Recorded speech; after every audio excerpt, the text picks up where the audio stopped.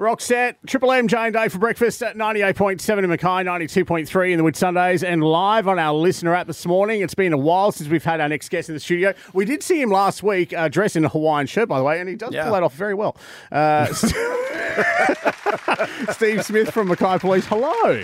Good morning to you both. It's great to be back. Thank you. Thanks for reminding me about that. I tried to suppress that memory. See, I think the cops would actually come a lot around a lot nicer to people if they had Hawaiian shirts on. Hawaiian Police, maybe. Hawaiian 5-0. That's pretty good, I thought. I'll bring that up with the superintendent. He's just down in the office for me in the same building. So. Mate, you've been away for a little while. A lot of people have asked about your recovery because you did have a knee replacement, not a hip replacement, as somebody said I don't know. morning. He looks like he needs a hip replacement. Please don't.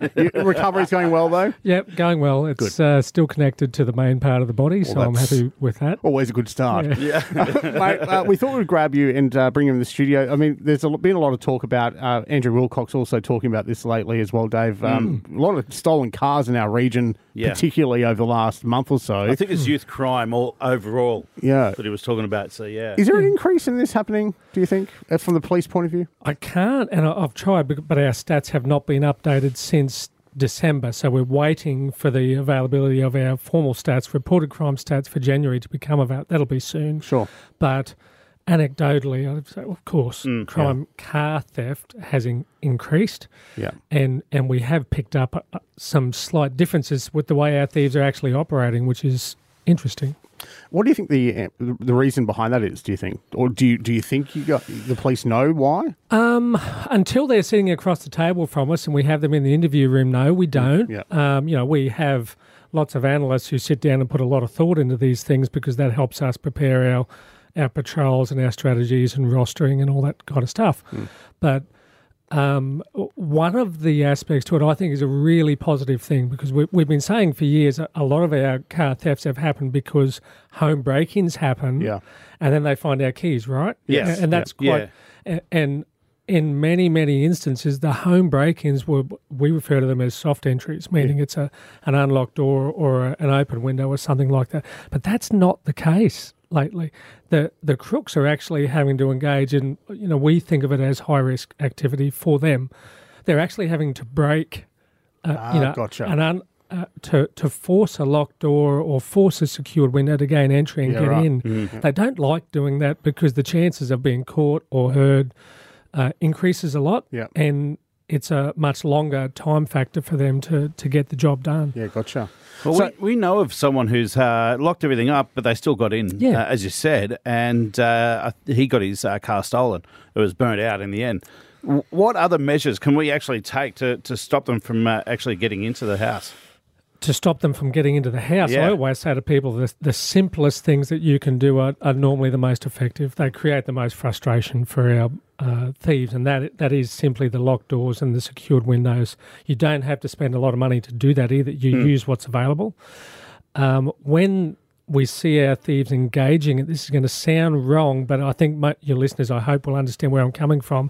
If the crook has to break, inverted commas, to get in, we would rather see that happening because the chances of them being caught are much higher. Yes. So as opposed to quietly opening the unlocked front door or the sliding door to get in and not waking anyone. So don't make it easier for them. Exactly. We'll make it as hard as possible. The next, we repeat this message a lot, and we think it must frustrate people to hear it, but where you store your keys is really important. So if it's visible and easy for you to access in the morning, and that places like on the bench or on the hook near the door, it's super easy for the thieves as well.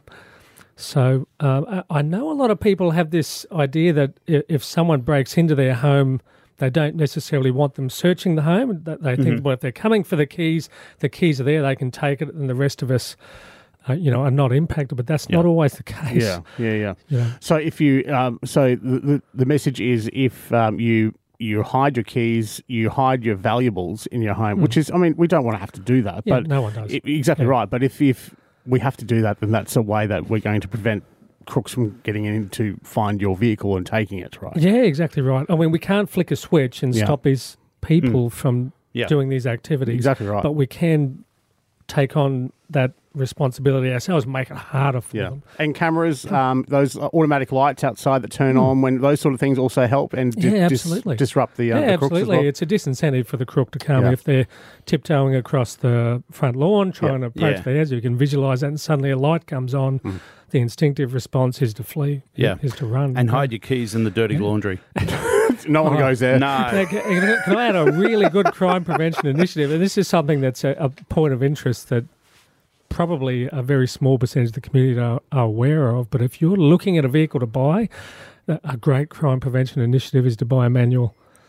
Oh, really? Yes, because a lot of people, a lot of young people particularly don't know how to drive manuals too. Exactly. It's And a really club lock. difficult. Can you still buy club locks?